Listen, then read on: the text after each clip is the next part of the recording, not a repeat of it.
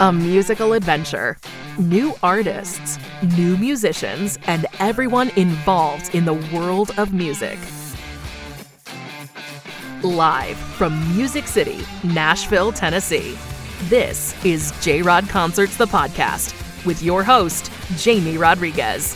Let's find out what we have this episode.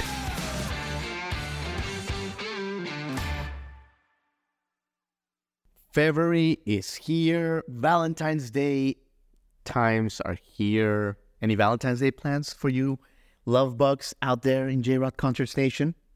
We hope there's a lot of romantic music involved and lots of good music to connect you with your loved ones or with yourself if you just, love yourself with good music. But that's what it's about. Love, the world, and music, the most beautiful things. But yeah, welcome to a new episode of J-Rod Concerts, the podcast. Obviously, your host here, Jamie Rodriguez, this and every episode. And we have reached the first festival preview episode of the year. This is a really cool and unique festival going on in its 11th year this year. It's called the WinterWonderGrass Music Festival in Steamboat Springs, Colorado. It takes place March 1 through 3rd of 2024. And we welcome to the show the founder, Scotty. Great guy. Great entrepreneur, a connector of human beings, actually relate a lot with his mission and the way he looks at the world. So it was an honor to have him and a great conversation. So even if you're not going to go this year or whatever, you're going to really get a kick out of the conversation because it's very human talk. So you're going to enjoy it. But yeah, wonderful festival. This year's lineup includes some friends of our show, like the infamous String Dusters, Molly Tuttle and Golden Highway, and good friends in general, like Sierra Farrell and Daniel Donato and Andy Frasco and Madeline Hawthorne. So it's gonna be a party, and we will obviously be there covering it in person. So stay tuned to all our channels for all the good stuff from Steamboat Springs, March 1 through 3rd. So what do you say we get on with it? Scotty Sutton on J-Rod Concerts, the podcast.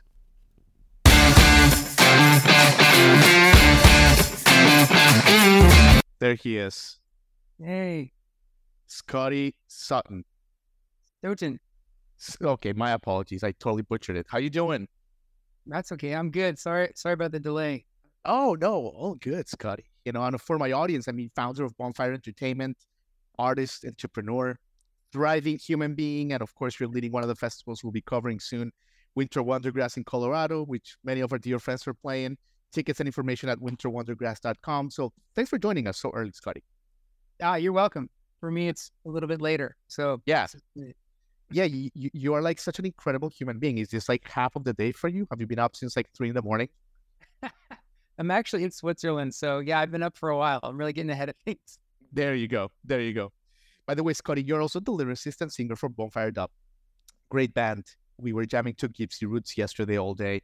How does a creative entrepreneur like yourself divide, the time not only to be successful in the business arena, but also like find the time to, the creative field, write a good melody, write a good hook? It's a good question. It's been more challenging with the addition of the other events that we've been producing. And I have to really schedule myself to practice and go into some creative space to get back into that mode, into that zone. So it's been a challenge. Easiest for me if I'm traveling or in nature or sure moments outside of my normal, working environment.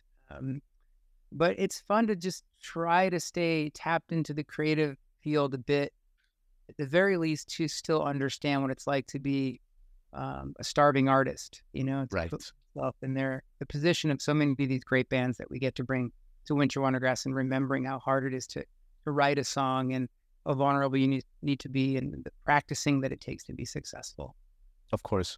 So in other words, you have to actually like put in your calendar, time to practice, time to, like, if you get an idea and you're in the middle of a meeting in Switzerland or wherever, if you get a hook, like an inspiration, you cannot interrupt yourself right there. You're in business mode, Scotty.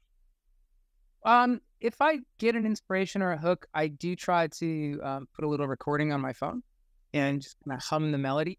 or if I'm playing some chords over and over and I don't know the lyrics and I don't have time to get into the writing process, I can kind of come up with a melody that I can just hum or, play over the simple chords. So later on, it'll inspire my memory and maybe not so much understanding the theme at that point, but the feeling. I love that. I love it. I love it, Scotty. And you're from New Jersey, by the way. And you've been in Colorado close to 20 years, if I'm not mistaken. When and how did you fall in love with the mountains so passionately? I mean, you're in Switzerland right now, like when did the mountains just like explode in your soul? It's a great question. I think early on, I grew up on the beach, right? Mm-hmm. So I had a very deep, loving connection with the ocean and the healing powers of that great source of life. And the beauty of nature was instilled in me through that as a younger man. And then thankfully, my parents took us skiing early on. And we started to take these road trips to Vermont. First it was New York, and then we'd go to Vermont for the weekends. And I'll never forget the feeling that the mountains would give me as we drove into the area and the snow on the trees and the woods and the forest and these little towns surrounded by these beautiful mountains, these little valleys, with smoke just lingering through the trees. And is a feeling of one part being alone and the other part being extremely connected and inspired by something that was really outside of myself. And I knew then that for me that that was my spiritual center. Yeah.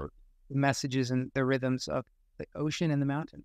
Beautiful, beautiful, Scotty. And speaking of spiritual center, I mean, one of the most beautiful things about your company, and we'll talk about the festival in a second, but your personal mission is, you always ask the questions, how can I help? How can I connect? How can I inspire? How can I empower? And to me personally, I relate that's everything. I mean, the secret to living is giving.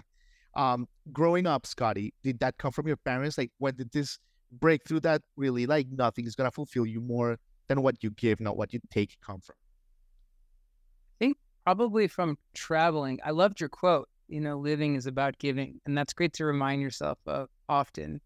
I think traveling really put everything into perspective for me as a younger man and through my 20s and going to places all over the world where it was obvious how lucky we were to be growing up in the United States at this time.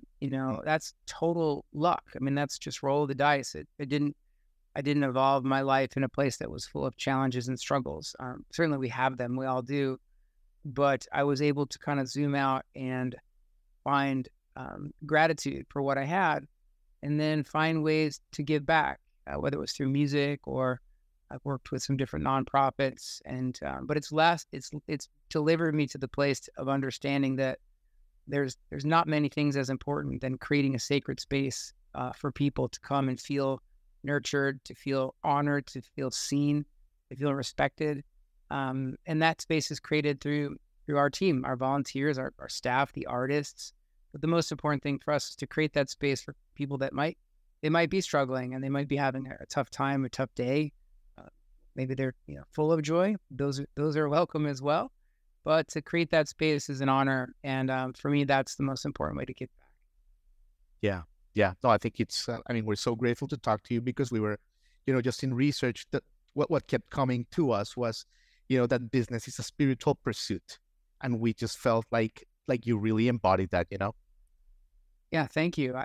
Some really good friends have really influenced me, and we started talking about the word conscious capitalism before it was a word, long time ago, and kind of found that through the natural order of things. Like, it felt better to treat everybody with respect, to get to a place that felt better for everyone you were delivering that space to. Treating the environment felt obvious. The more you give back and the more you leave no trace and leave these venues cleaner than you found them, like, you could feel the tangible energy of all of that. So yeah, it's right. Great that we found this place, and it's definitely been a combination of all of my team to get us here and to exemplify what it means to be aware as you're producing. And that's not without mistake. Absolutely. Of course, Scotty. Pivoting a little to the events that you produce. I mean, like, obviously, River Wondergrass, Baja Wondergrass, some others, but Winter Wondergrass. So there's two versions, one in Tahoe in April and the one in Steamboat Springs, Colorado, early March, which we'll be at. And lineup is fantastic. I mean, many of our dear friends, Andy Frasco, Daniel Donato, Sierra Farrell, who I was just talking to yesterday. Who are you looking forward to, Scotty? Like when you look at the posters that you've assembled, who perks your eyes there a little bit? Well, I can answer that two ways. What I'm looking forward to the most is I observe the crowd more than the band.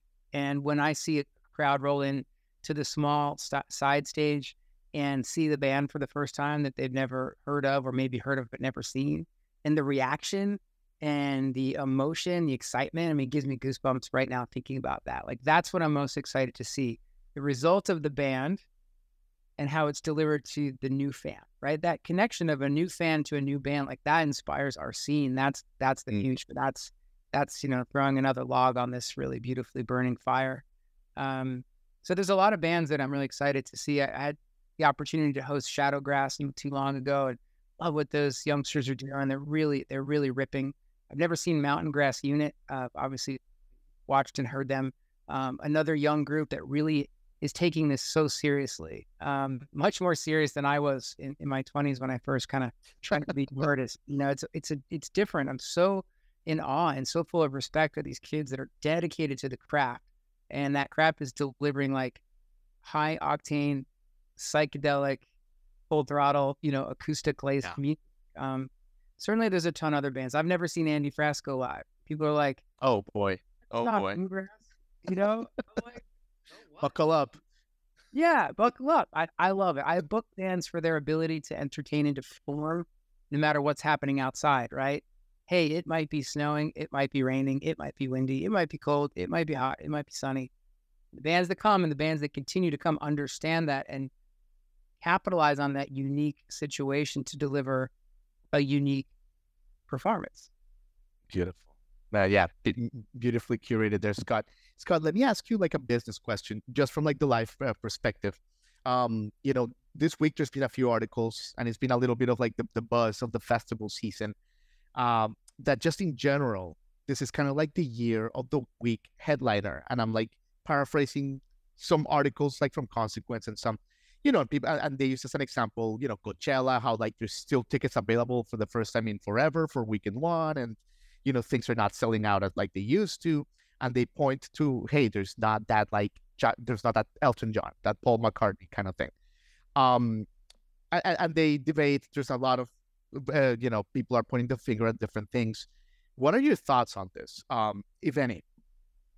Yeah, it's a great point. And certainly, you know, we've felt that. So I think there's two ways that I approach that and digest and interpret that. One is, it's a strange year. You know, post-COVID was full of money, full of energy, full of excitement, full of pent-up energies and anticipation of the music scene to come out, and it came out firing. And everybody really, I think, spent a lot, and they didn't really look forward or look ahead to what might be happening economically. We're in a spot that's shifting. It's changing. I'm not going to say it's horrible economically by any means, but I think the perception is that it's a challenging time, and hey, we just went big for almost 2 years. It's an election year. You hear more and more people that are like bickering and you know, arguing if you're listening to the mainstream, which I highly discourage. But that's, you know, that's resonating through people's souls and spirits. And you start looking at your disposable income and you're like, well, I can go to that free show down the street, which isn't as great, but I'm going to save that $200 or $300 this year. I think that's a big part of what's going on. You know, we've seen that in our festival cycle. You know, we always sell out, and I think we will, you know, but we're a little bit behind in both markets. And so then I dug into the other part, you know, and I booked all the bands this year, as I always do. I have a lot of help, but I felt really, I'm probably too emotional. Like my heart was hurting when tickets weren't flying like they usually do. And I was like, is it my lineup? Is it the bands? Like, what's going on? And it took me a while to get through that because it really affects me. Because I just care so much and I want it to be a success. So I do think, number one, it's economically a little bit of timidness that I think will rebound. And number two, I think it is hard when you have a bluegrass scene that was just, you know, blown up by an artist like Billy Strings, you know, certainly that maybe it doesn't help in the short term, but it helps in the long term. Like those bands I mentioned before, they're inspiring. He's inspiring these kids to take it to the next level. There's a lot of great inspiration and moments happening like that. I would never blame it on the lack of an artist that's, the big talent or the big headliner, maybe. But in those times are when you find the next big thing, and when you find something that's truly unique to you, to your ears, and to your perspective, because it's not what the herd's listening to. It's not Elton John. It's something new, and that takes courage. So I think this is the year for fans to truly be courageous, to truly get back to what it means to curate your own desirable listening opportunities, as opposed to just going with the flow, the same old, same old. So I'll conclude with, each year, it used to be, where's Green Sky? Where's Billy? Where's? I've converted that into, wow, we're still coming. I don't know who that band is, but I trust you guys. And that means the world, because we love Billy, we love Green Sky, we love Sierra, we love all of these artists. We want them to continue to grow, but we want to foster and curate the next season of artists. And that takes curiosity and patience, and also a little bit of risk on the fans. So I say, let's get risky. Beautifully said. Beautifully said, Scott. Well, listen, thank you for your time. You got a lot going on in Switzerland. What are you doing the rest of the day? Are you skiing? Are you getting great dark chocolate? What's going on today? We're here to tackle some health issues in my family. It's a great place to get some special healing.